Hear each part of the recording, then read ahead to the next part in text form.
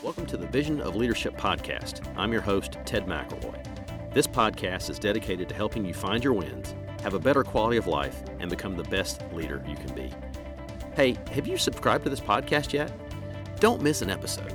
They're worth every single thing you paid for them, which is nothing because they're free. I invite you to subscribe to the podcast by hitting the subscribe button.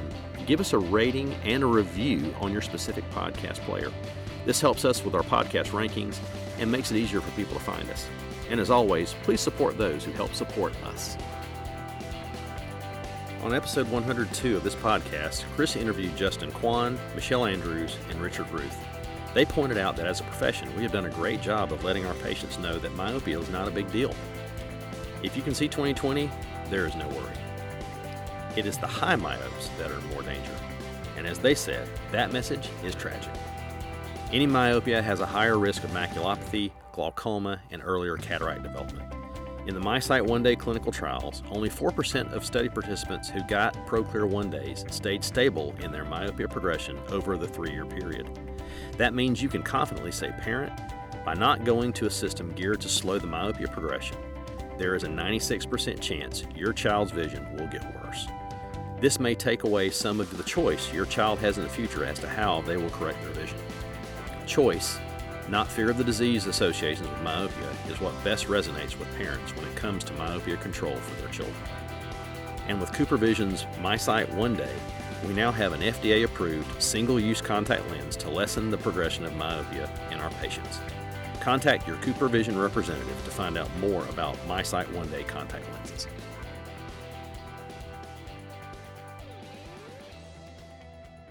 Welcome to the Vision of Leadership podcast. I'm Ted McElroy, and today I have my very good friend, Mr. Jim Greenwood. Jim and I have known each other for quite a few years. He has worked as CEO for a company called Concentra. We'll get him to talk about that a little bit. Where I know him is from his role at Vision Source for almost 7 years as the CEO there, and that's where he first got connected. He's been a great influence on me. He also now is working with a company called Retinal Consultants of America, and they are doing some great things. We'll get a chance to talk about that as well. He's an avid golfer, loves to smoke some cigars, and we have a lot of good laughs together. So, Jim, welcome to the podcast. I'm glad to have you here. Ted, I didn't know you were going to air some of the dirty laundry. Well, yeah, we gotta have a little bit. It's if that's our biggest vice, I think we're fine. You know? Yeah. My wife is a hawk. I don't care how long it was when I had a cigar, but if I had one at any point in the day, she knows it. I am the same way. In fact, the only time I will do this now is when I'm off with you guys or somebody else, and I'm not going to see her for a couple of days because of that. Well, and I got to admit, I enjoy one cigar because the next morning it is like an ashtray has landed in my mouth the next morning. So otherwise, it's great while I'm doing it. It's not much fun the next day. Right. So, a lot of our audience does know you. I mean, we get quite a few Vision Source members that are listening, but I don't know that they really know your origin story and how you got to where you are as you went through with Concentra and then on with Vision Source and now with Retinal Consultants. So would you mind just talking about that and how you got interested in this side of your life? Right. Well, initially I was in public accounting right out of college. And I often tell people the only good thing about public accounting was that's where I met my wife of now 37 years. And after about 2.5 years of that, left to go work for a client. And that client happened to be a commercial bank in Texas. And this is back in the late 1980s when we had a banking crisis, kind of timely with what we've seen in the news for the last 10 days or so. Right. But anyway, back then, for those who will recall, there were literally 2 or 3 banks failing every Friday throughout the state of Texas. And we were able to build a statewide franchise by buying those banks from the FDIC. And that went on for about 4 years. And then Bank One, now Chase, acquired us. Mm-hmm. And it went from that entrepreneurial, great, fun environment to big company. Felt like I was working, in a government type sector. So I told the CFO of the bank where I was, because he left immediately. He never joined the acquirer. He got into healthcare. as a CFO of a private equity-backed organization working with physicians. And I told him, Gary, I said, look, if there's ever an opportunity, company doing what you're doing, please keep me in mind. And it didn't take long. It was about 6 months later when an opportunity did present itself, when Concentra was being formed, and they needed a young person such as myself with my background to be the CFO. And that was April 19th, 1993. 2 years later, we went public. When I started, there were only about 30 physicians associated with the company. 2 years later, there were about 200. We went public back in the 1990s. A lot of these physician businesses were going public. Mm-hmm. And it was just a fabulous team, great opportunity. I hated being the CFO of a public company. Did that from 95 to 97. And then we did another big merger. And we kind of took the management team from the company we merged with and ours. And there was an opportunity for me to do corporate development, which is mergers and acquisitions, which I just loved. And I did that for 10 years from 97 to 07. And we grew to probably about 800 or 900 physicians during that time. Concentra did. And then some things happened, and the private equity firm, we had been taken private from the public setting. So we had a new owner, private company again. And the private equity firm said, okay, Greenwood, we want you to be the CEO. This is 2007. And I tell people that I'm the most reluctant CEO ever. I had no ambition. I had no desire. I loved, having a small team, doing mergers and acquisitions, getting to know people who were trying to sell their business and figure out a fair price and all of that. I loved it. So nevertheless, I said, okay, we'll do it. So at the same time, Ted, the private equity firm said, hey, this urgent care thing is really becoming pretty popular. These quick clinics where you can go in and see a doctor real quickly and get a prescription. Again, we're 2007-ish. And at the time, Concentra had 300 clinics. We were in 40 states, 30,000 patients a day, but we were 100% occupational medicine, which means we, the management team, the physicians, everybody in those 300 clinics, viewed the employer as our client. UPS or FedEx or Walmart or the fire department, whoever was sending us their employees for drug tests, for work-related physical exams, or if they were injured on the job, it was our job to get them back to work quickly, to get them well.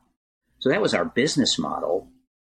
And because of that, the clinic experience, the patient experience inside the clinics was, it could be dreadful in some of them. Literally, if a patient to get a drug test and they were a UPS truck driver and they had to wait for an hour for a urine test, we didn't really care as long as UPS was happy. So that was the culture, and we had great outcomes. We did a great job saving workers' comp costs for employers. But this urgent care brand, as you know, and your listeners know, to go into an urgent care clinic, you want to be in and out.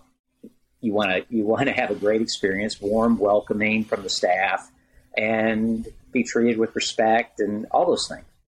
And that wasn't our clinic picture. So anyway, I'm telling you this story because I was a numbers guy. I was a CPA at mergers and acquisitions. I had no clue the power of having a mission-driven culture in the workplace, okay? Our culture was all about we're a bunch of bean counters. Let's just save employers money. Let's be as efficient as we can, et cetera. So our team at the time, I had just become CEO. Our team set out to learn from high-performing customer service-focused organizations, most of which were not in healthcare.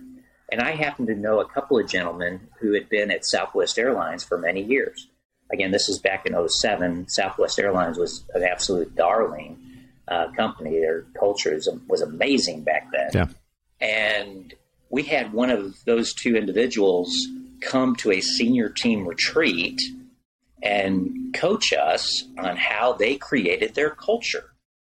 And what I learned over the next 18 months, what just fueled me to try to share that story with as many people as I possibly can, whether it's an optometrist who has 12 employees in one or two locations or a company with 5,000 employees. I want to just help people appreciate how much more compelling it is for the entire workforce to have a mission, to have core values that really mean something for the organization or the medical practice, whatever it is, and to ultimately make that patient's experience an amazing one. Okay.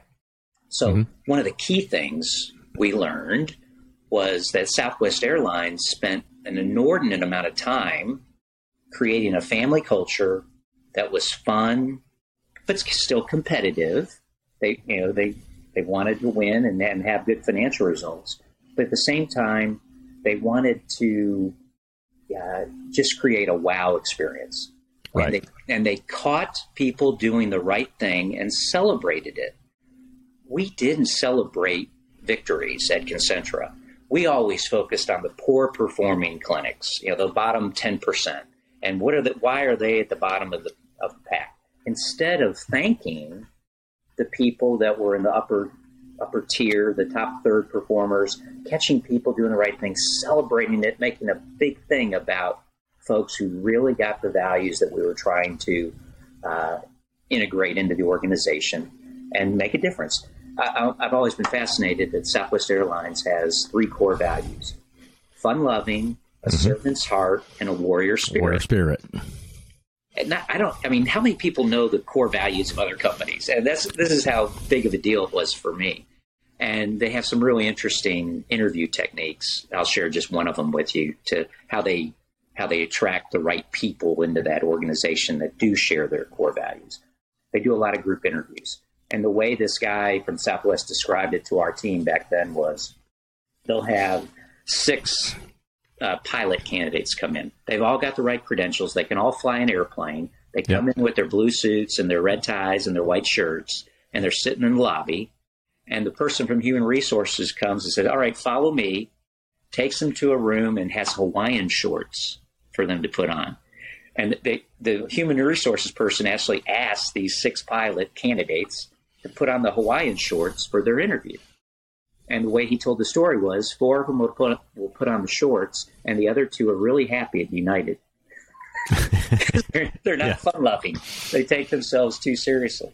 So anyway, we as an organization, again, we had about 8,000 employees at the time with a dreadful culture. Our Net Promoter Score, when we started measuring it, was negative in many clinics. On average, it was probably low single digits.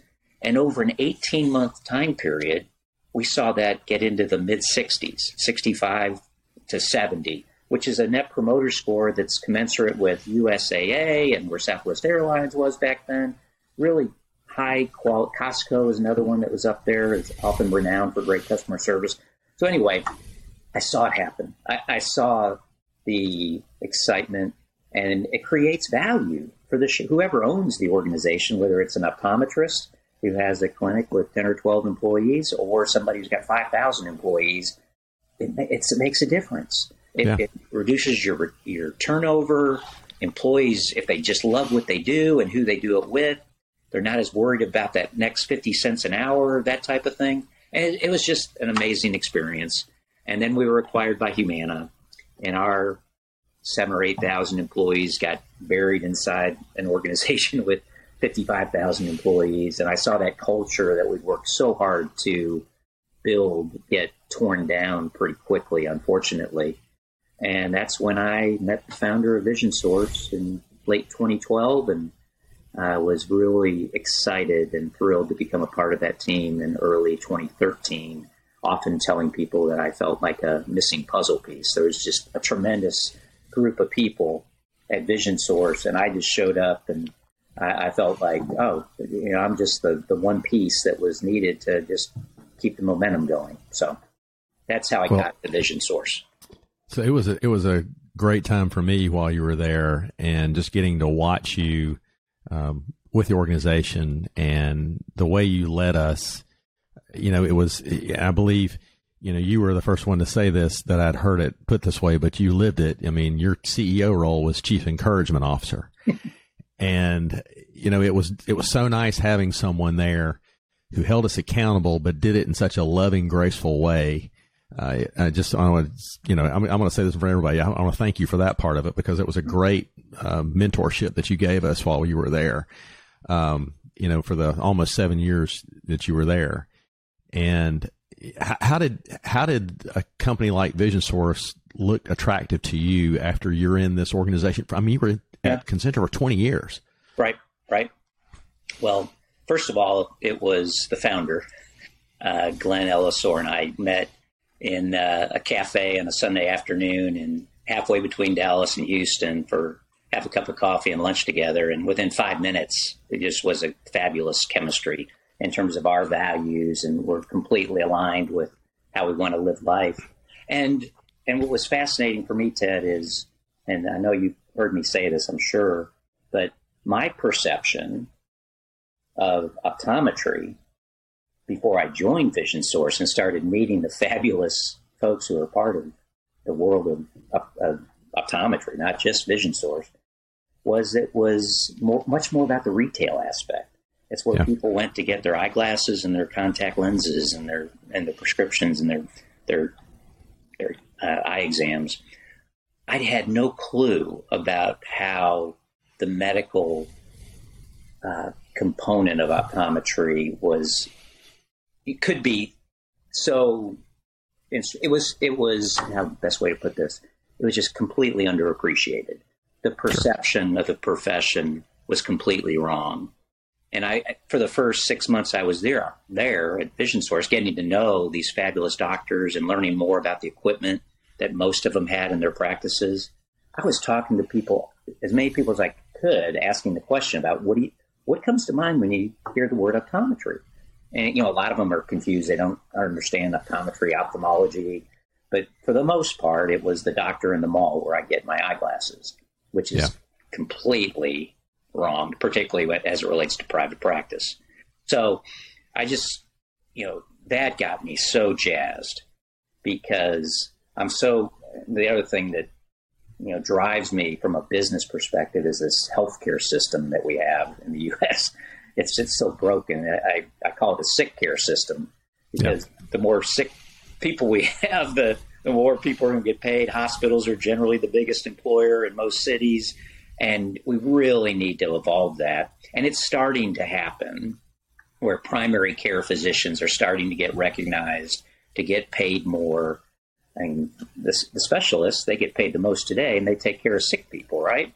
Right. The primary care physicians, there's some models evolving through Medicare Advantage primarily that's rewarding them for keeping people well and keeping them out of the hospital. And optometry is such a wonderful complement to the primary care physicians in terms of identifying disease states early on. People might not even go to a primary care doctor unless they have a sinus infection, but maybe they'll go to their optometrist maybe every 18 months at least to get their contact lens prescription renewed, right? And if that disease state, if that optometrist can identify, hey, you've got some issues, let's get you to a primary care physician, that's a great thing for overall health in America. So that's what really energized me, was trying to change the perception of optometry in the minds of as many healthcare leaders as possible. And it just, as you had that role, you were our leader, but who were you looking to for your leadership? I mean, who were some of your mentors? How did you grow your leadership? Because I mean, I would presume, being at a level of leadership where you are, that starts to get a little bit more difficult. You become a little bit more in a rarefied air situation. Well, I would say I've been blessed from the time I left. I left public accounting. One of the key reasons was I didn't have any mentors. The firm I was with, literally, I'd get on the elevator as a first-year person, and there were two partners in the elevator with me with the same accounting firm. We're all going to the 15th floor, right? Yeah. Well, I'd push the button for 15, and they wouldn't say a word to me. They were just, I hate to put it this way, but kind of stereotypical accountants. Yeah. And I yearned for that type of mentorship. I had a fabulous father who, was number one, first and foremost, the best mentor I could have ever had growing up. But I didn't see it in public accounting. Got into the banking world, as I described. Had a couple of successful bankers who just whatever saw potential in me, and they gave me opportunities to grow and coached me and were available to me. And then when I got into Concentra, there was a gentleman named John Carlisle who was a CEO who took a risk and hired this young 32-year-old to be the CFO. And John has been incredibly successful in healthcare. And guess what? He was one of the investors in Vision Source. He was on the board of Vision Source. He was one of the key reasons I got to meet Glenn Ellisor in November of 2012. So John has been, we're coming up on the 30th anniversary of me starting to work with him in April of 1993. And he's always been there for me. And he's an extremely successful leader, business guy. And then from Glenn and Bobby Christensen and the people who really built Vision Source for the first 20 years were just so welcoming and so willing to be patient with me and help me learn the business and get to know the people.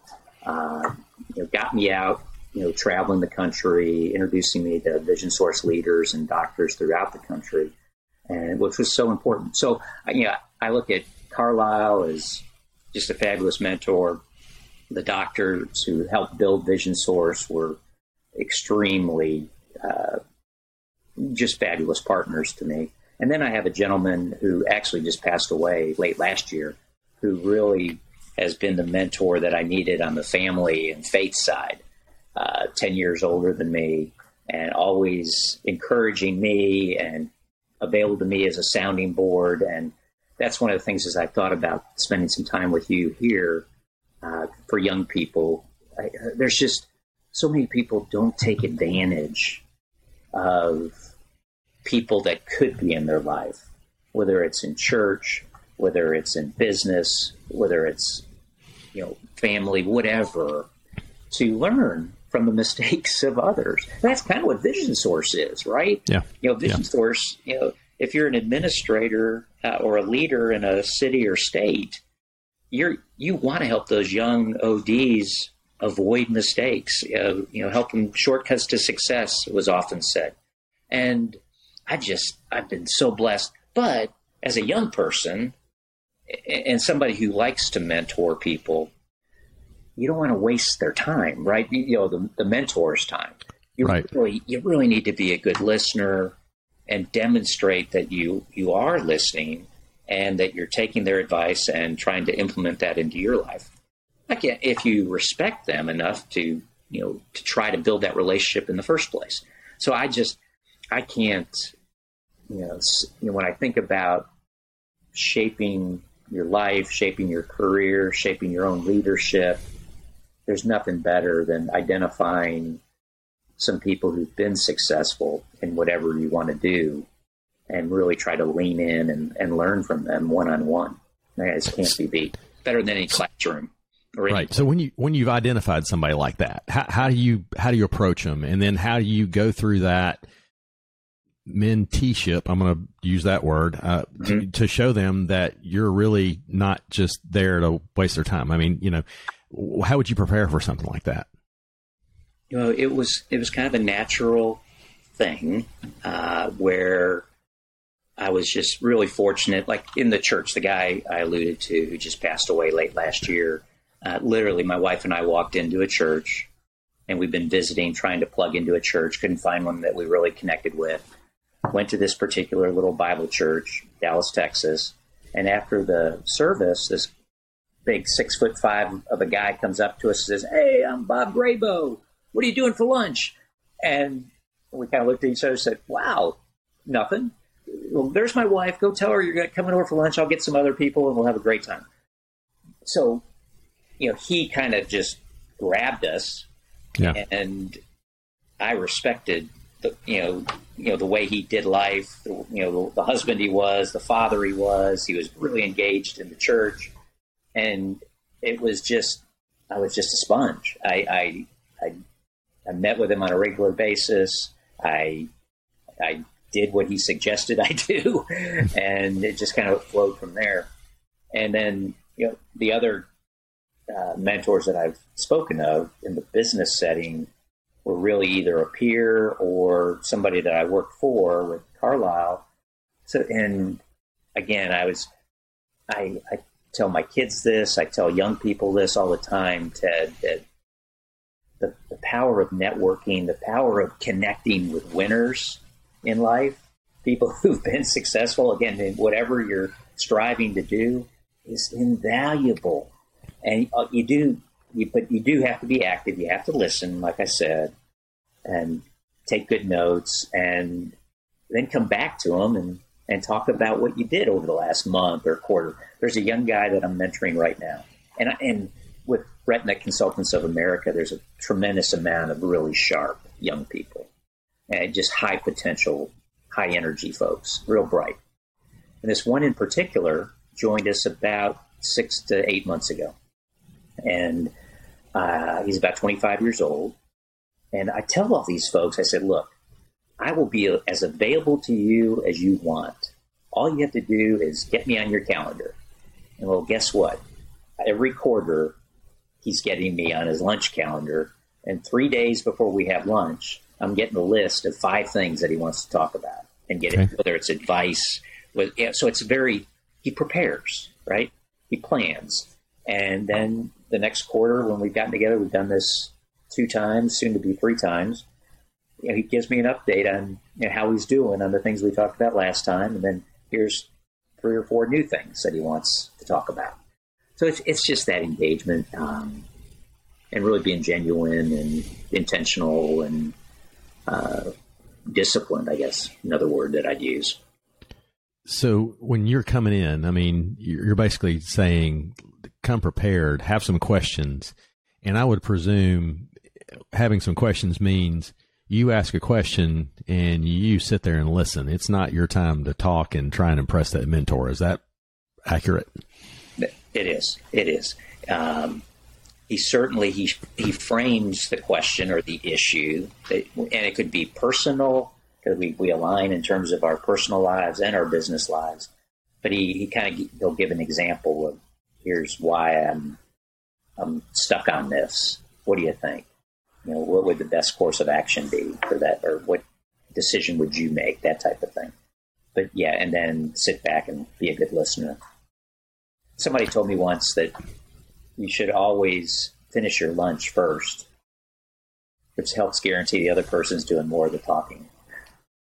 Yeah, that's true. Yeah, that's true. And, I'm always in danger of that because I just eat really fast. But on top of that, I do ask a lot of questions.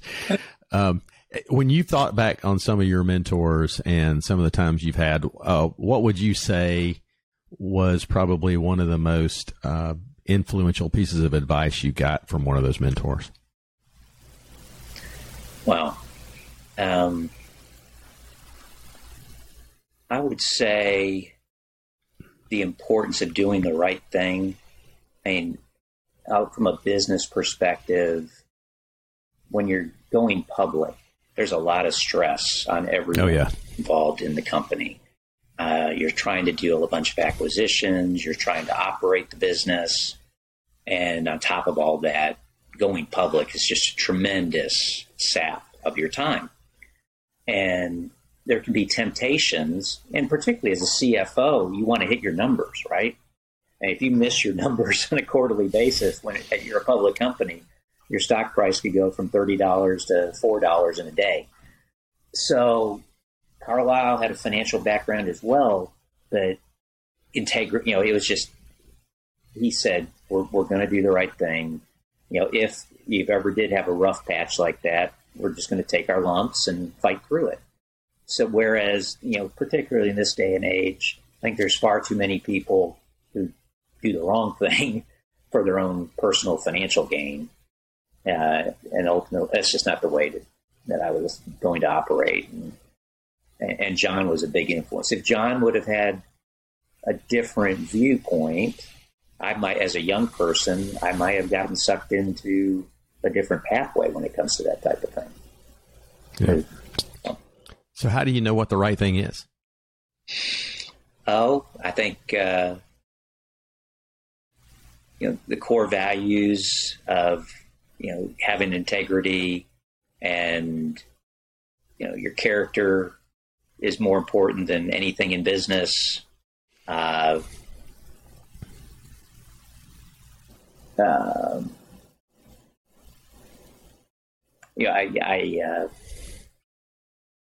would say being aligned with the right people helps in that regard.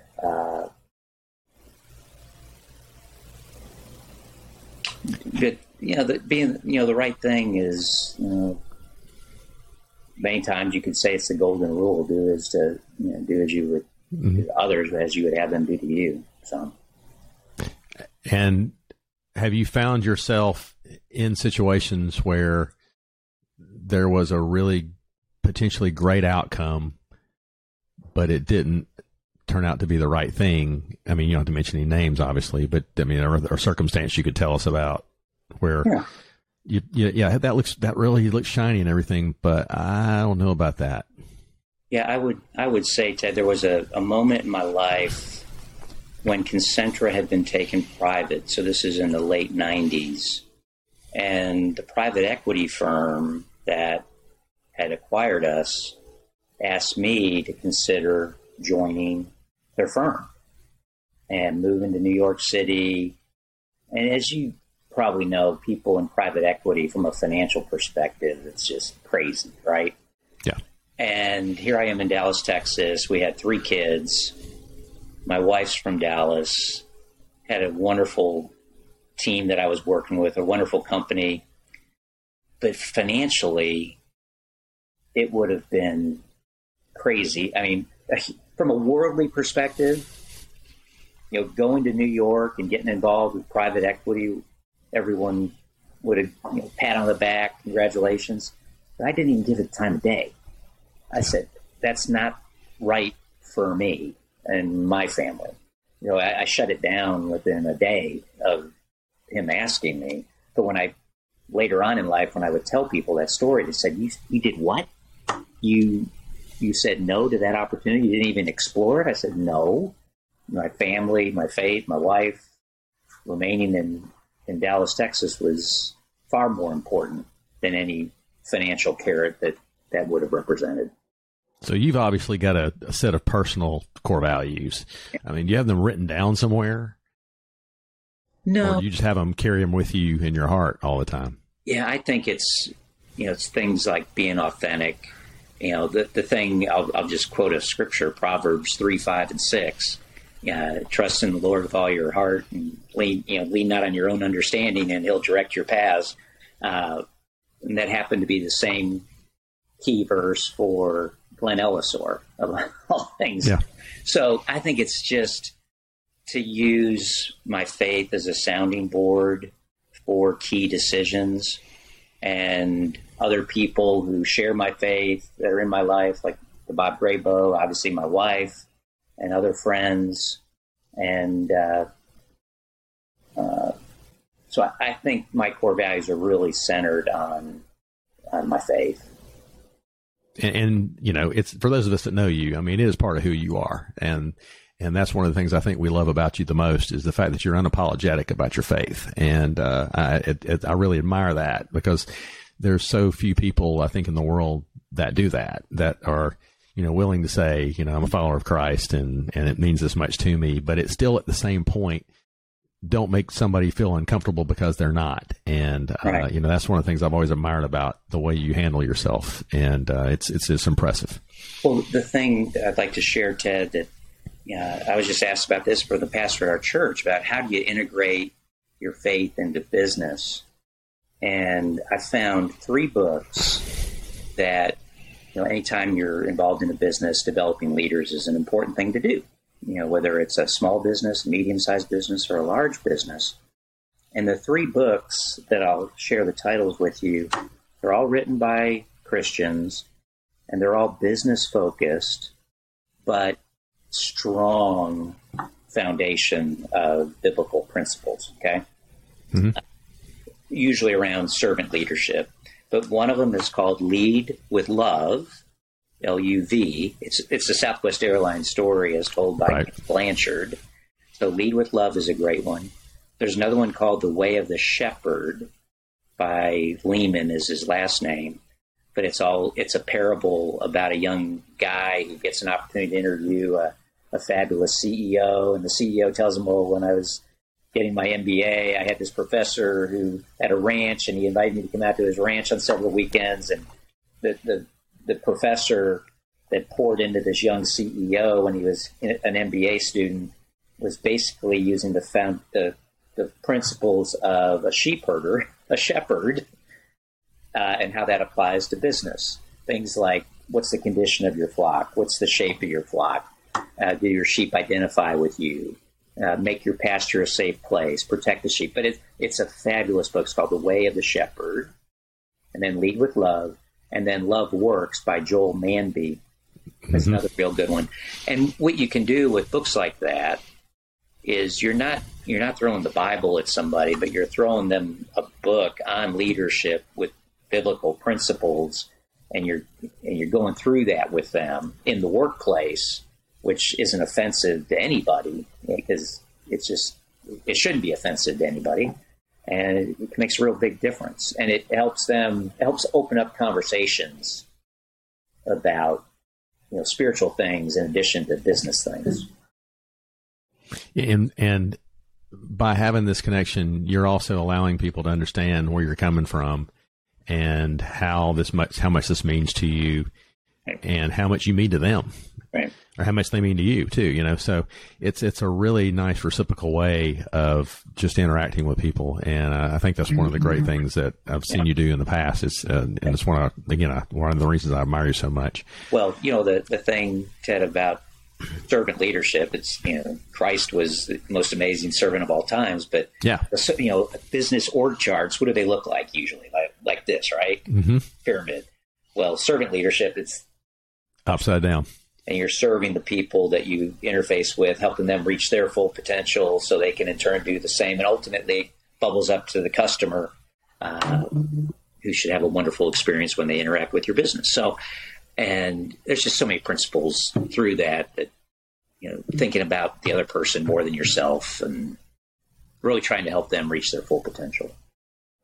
So as you ascend the roles of these different chairmanships that you have, how important are habits to you in your daily life and what you're doing to get you where you need to go?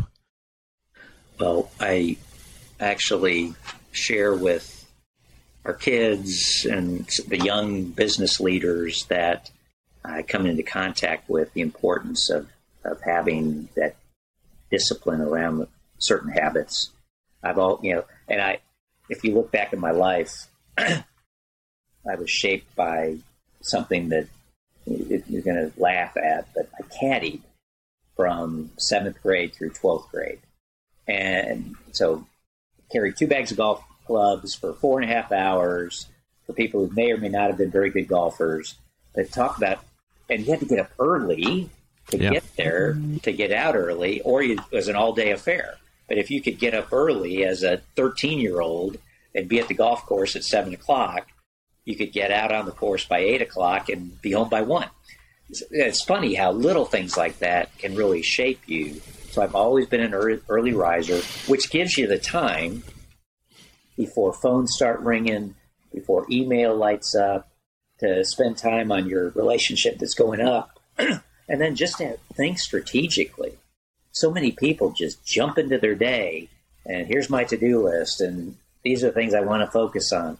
But too few people carve out time just to sit and think big picture, strategically, cast vision. It's so important as a leader to be able to clearly communicate a compelling, clear vision. And if you're just so caught in the tyranny of the urgent, you're not able to be as effective as a leader. So I really try to coach folks on, get your day started early, have quiet time for yourself to sit back and plan things you want to accomplish. And obviously, from my perspective, finding the importance of having time with your bride, your spouse, mission critical, getting that on the calendar, making sure that happens. Because for sure. Of all it sounds, everyone said this a million times, but it's so important to have a spouse that's supportive. The young man who's leading this retina business, 42 years old, and I often describe him as a 60-year-old in a 42-year-old body. He's got a tremendous amount of energy, and he's extremely bright and experienced beyond his years. But his wife is just amazing because he's traveling 60% of the time. He's on phone calls with physicians, after they're done practicing. So a lot of his evenings are chewed up with that. And she's incredible. Likewise, I had an incredible wife. In the 1990s, we had 3 kids. Our company went public. I was working, 6 days a week, had no hobbies. That's another thing that's important for young leaders. If you're really going to dive in like this, your personal hobbies kind of get set to the side. In my opinion, they should for 10 or 15 years. Invest in your kids, your wife, your business. And I was also really involved with the church. And that was my life. And so it's just, there's personal sacrifice, no doubt, that's required of a leader to do a good job as a leader, to really serve people. You say personal sacrifice, but really, when you look at it, it's probably the most valuable pieces of the puzzle that you have, and I think one of the things that I've tried to realize, and I a lot of times realized it sometimes too late, more often than I did realize it early enough, but every time I've said yes to something, I've said no to something else. Mm-hmm. And, I've got to decide which yes I've got to truly put my all in all into, and what's going to really give me the most return on what I want out of life. And if I don't figure out what my priorities are, everything sounds like a yes. Right. And then I'm making bad decisions because I'm saying yes to too many things, and I don't have time to say no to the right or to the wrong things. Right. Like you may have heard a gentleman that spoke to Vision Source from time to time, Ted, when somebody calls you and wants to go out to lunch, let's say, well, what do you want? Instead of just jumping ahead and scheduling the lunch, which could take an hour and a half, drive mm-hmm. time and everything. Can I help you on the phone right now? Right. That could be a 10-minute conversation and give that person more than they, were thinking they'd get, exceed their expectations, like the book Go Giver, always try to give the other person more than they expect, and saved yourself maybe an hour and a half of your time. But your point about you have to say no to things. For me, it was saying no to playing golf on weekends. Because literally every Saturday morning I went in and I had quiet time in the office. I tried to get there by 6 or 7 o'clock on Saturday morning and leave by noon to be home for the balance of the day with the kids, and then Sunday turn everything off and be with the family as well. Yeah, for us, it was like our weekends were tied up with swim meets and cross country meets, and just like you, I gave up golf probably from the time my children turned probably around 8, unless I could convince one of them to go out with me to go play. Right. And then I take that back. So I actually played golf extremely regularly for my kids' high school years. I played on the same golf course on the same weekend with the same people once a year. And one of those times with you was at Harbortown. Once a year I play with Bob Burns, I play with Brian Kahn, I play with you, and I play with Ian Buckley. That was the only time I played golf was, that once a year when we would go up there the week before Thanksgiving. I did that for at least 4 or 5 years. Wow. And, it was, I look at it at the point, sometimes it did feel like a sacrifice. But when I look back at what I've got now, that time with my children as children is so short, and now that I've got them beyond that, I hope I've got them to adulthood where they're not just my kids anymore. They're my friends, and we get to hang out and do stuff together. Right. Right. Love that. Yeah. So let's talk about golf for a minute because I do love talking about golf. Okay. So, you really, did your love of golf come as being a caddy? Is that where you really started loving golf? Yeah, my dad was 40 years old when I was born. So once I got into my teenage years, he could take time off from work. He was a sales leader, and I just had rich memories of getting to play with him once a week. Like he'd take Wednesday afternoon off and we'd play golf. And he got me into caddying. And I learned so much about life caddying, and just gained a tremendous appreciation for the game. And, golf's is an activity where you can be as good as you want to be. I also played basketball, and you can work really hard playing, become the best basketball player you can. But if the other 4 or 5 guys on your team aren't doing the same, you're kind of limited. Whereas sport like golf or tennis, and I just found that to pour yourself into it and try to become, reach your full potential anyway. But it's a wonderful, I've got a group of guys from church from 35 years ago. We were in a life group together with our wives. A couple of them started moving away, and I said, hey, let's do a golf trip every year. Well, I'm planning trip number 33 now. Nice. So we've been to 35 states. We try to go to a different state every year, and there's a couple of years where we've knocked off 2 states with the same trip. But this year we're going to the eastern shore of Maryland, so we'll get Maryland and Delaware knocked off. But it's just the stories, the camaraderie, the fun we have. It's just, there's 8 guys, and it's kind of the pallbearer group, we call it. Yeah, I understand what that is. Yeah. So for me, golf is one of those things. I'm a kind of a perpetual improver, I guess you'd say. And I'll be the first one to say I still stink at golf. I mean, I've been playing golf since I was 12 years old, and it's rare when I break 100, but I love playing. And, it's just, and the funny part about it is my striking has gotten way better. I just can't figure out why my scoring isn't getting any better either.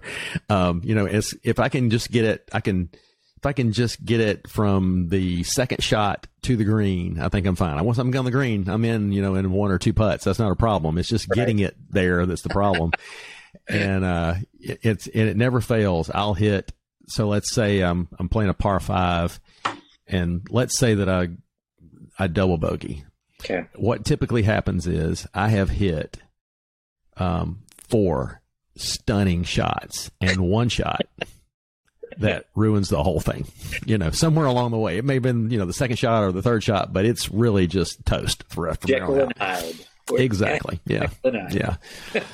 Yeah. So consistency is my biggest challenge. But I do love it. I really truly do. And so for me, most Saturdays now, because we're empty nesters, have been for the last probably 7 years, and for me, Saturday morning, I'm up at as early as I can get out there. I've got a push cart. I'll walk 18 holes and just get a chance to sit by myself and think and push around and just enjoy myself. And then Sundays after church, there's these same guys. They call it the $2 boys, and the majority of them are at least 70. There's a few of us that are younger.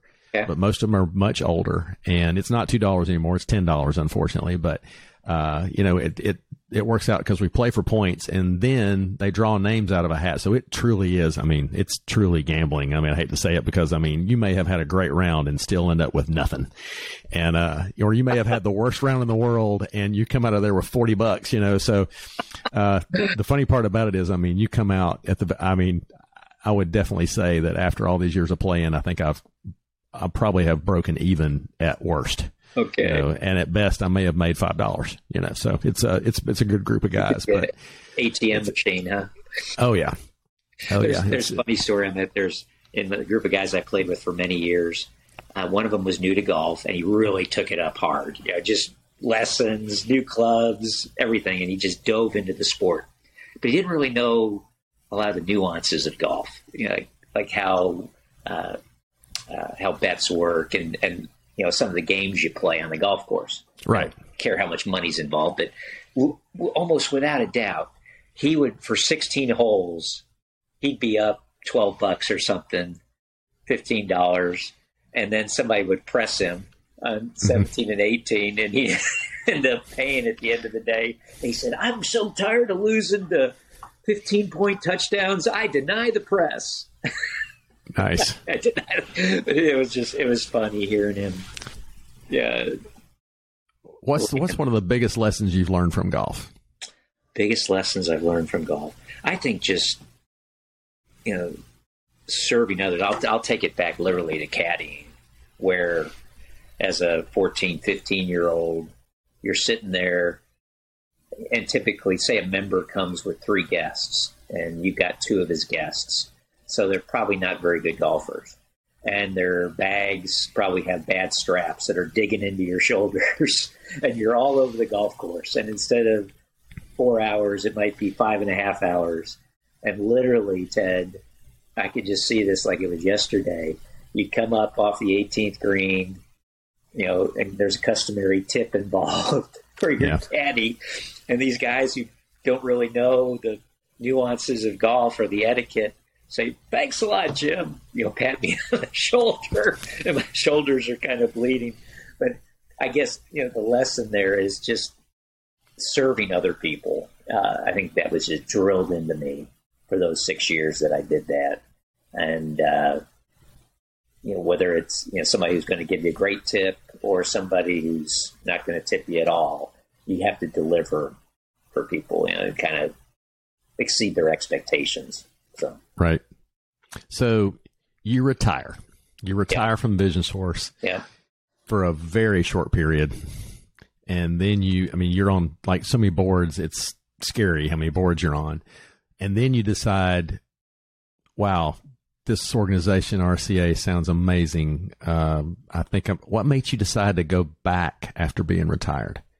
Well, it was really brewing almost at the same time. RCA was starting to formulate, and the private equity firm that I knew that's helped partner with these physicians, I said, "Hey, Jim, this thing could get really big really fast, and we don't want you to have to be the CEO, but put the team together," which I loved doing. This is in 2020. And meeting these physicians, and as y'all know, most of the people listening to this podcast know how long it takes to become a retina specialist. There's a lot of school involved. And I've just been so impressed with the quality of the individuals. And there's one woman in particular who I met early on, who I think she went to college when she was 14 or 15, and went to medical school when she was 18. And she's brilliant, but she's the nicest person, and all she could talk about were her patients. And another one of the first groups that became part of RCA was in Houston, and the leader of that group actually takes care of one of Dr. Elasor's parents, and he'll do anything. They're very bright, and I was expecting people that are that bright, and having worked with physicians for many years now, maybe to be a little arrogant, it would be a word to say, but there's none of that. They really care about their patients and making a difference for folks, and it's just contagious. So it's easy to be a part of it. So I was fortunate to be asked to put together the business team to partner with these physicians. And what's really cool is these large retina groups around the country, they've all known each other. They train together, they're friends, They've done clinical trials together with the drug companies. They've looked at systems together. It's very much like Vision Source in that regard, where they've learned from one another at arm's length, Sacramento versus Houston versus Kansas City, Minnesota, Florida, wherever. But when they started coming together in this manner, they all said, well, if it's good enough for Dave, it's good enough for Joel, et cetera, I want to talk to y'all. So the company got really big really fast, and it's really fun to be a part of it and to have that tie to optometry. We just had a medical leadership board meeting a couple weeks ago, actually, where we had about 20 of the medical leaders for RCA from around the country come together quarterly. And on the agenda was an optometry panel where we had 4 influential optometrists from around the country come, and the retina physicians wanted to, basically the first question was, what makes for a good relationship with your retina specialist that you work with? What makes for a lousy relationship? They wanted to learn from these influential optometrists how they could do better. And now with some of the drug evolution, where there's a lot of patients that are inside an optometric practice with dry AMD and maybe with some GA, that now there's a drug that didn't exist 3 weeks ago, right? Or a month ago. Right. So to have that relationship and leverage the relationships I had with the Vision Source community is really cool to see, trying to connect some of those dots. Yeah, and those drug discoveries have changed the discussion that I'm now having with my guests in my practice that are at risk. Right.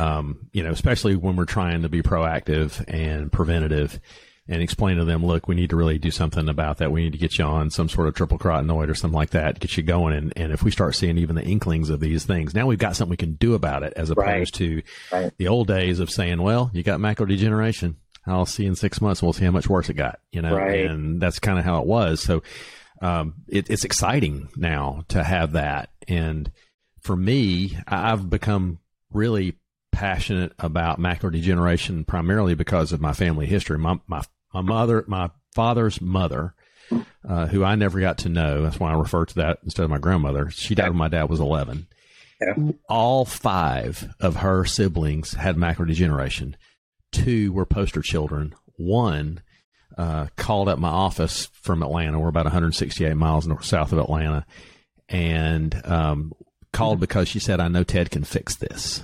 This is one of the poster children people. Wow. And it's really difficult telling one of your guests, there's nothing we can do, but to look at Aunt Peggy and say, I'm sorry.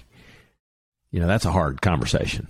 Absolutely. And, so that's what I take into every discussion I'm having with somebody when I've, let's say, screened somebody and their AdaptDX didn't come out like it should have. Right. And I'm saying, hey, if we can jump in this now, we can hopefully prevent you from having the problems in the future, or at least string you down the road long enough till some kind of new discovery comes along where we can fix this. But if we do nothing, I can promise you it's going to get worse. Right.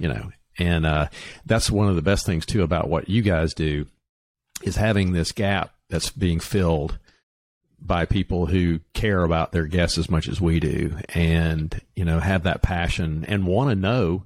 I really admire the fact that, your colleagues are wanting to find out what it would take to make a great relationship, because that's really what it comes down to, is where can we make this relationship work? Right. Where this is a true win-win for everybody, including that patient. Patient at the center. Absolutely. And it's funny you say that, Ted. This young CEO, his grandmother lost her vision to AMD. So. Yeah, it's a horrible thing, and it's a very exciting time to be around eye care. It is. It's kind of funny. I've, for the beginning of all the times I've ever talked about on this podcast, I tell people I typically don't talk about pathology and stuff like that. I leave that to Chris because he's a lot smarter than I am. But I'm finally starting to get into something where, it's not that I wasn't smart. It's just something that I wasn't quite as passionate about because it didn't hit my family. Once you get something that hits your family, you get real passionate about it real fast. Absolutely. Yeah. Absolutely. So as we sort of wind down, okay, what would you say would be something you wanted to make sure that our audience heard from Jim Greenwood before we finished up? Wow.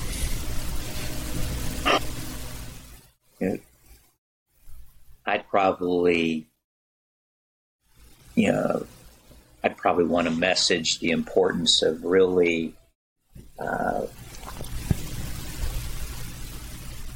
trying to optimize the gifts you've been given. It would be, and whatever those gifts are, whether it's leadership, whether it's intellect, whether it's you name it, but try to take steps, typically around coaching and mentors, to help you realize what those gifts are and optimize them, and make full advantage of what you've been given. And at the same time, I love the book Go Giver. With everyone you meet, try to exceed the expectations of what they would anticipate through a relationship with you, whether it's outside of business or inside business, an employer, an employee. Just try to always be your best and take action to become your best. But, first and foremost, given the opportunity here, Ted, is the most important decision you'll ever make is who's your master. Yeah. Your master, your mate, your mission. And if somebody ever wanted to chat about that, I'd be more than happy to chat with why that's so important to me. Well, you bring up a good thing. How would you like for people to connect with you if they would like to reach out and talk with you, Jim? Cell phone 972-489-4997. 489-4997. There's a brave man right there giving his cell phone out to a whole bunch of people. Well, I tell you, they're listening to you, Ted. They're good people. So I'd be privileged to chat with anybody who wants to reach out. Well, I'll also make sure I put your email address in there, so maybe you'll get that instead sometimes. But I'll tell you, if you call him, he'll answer. That's the thing, and I mean it. Yeah. And Jim, I can't thank you enough for doing this and spending some time with me. For those of you who haven't figured this out yet, you just got a masterclass on mentorship and leadership and how to develop relationships, and where your bread's definitely buttered, which is not down here, it's up in heaven.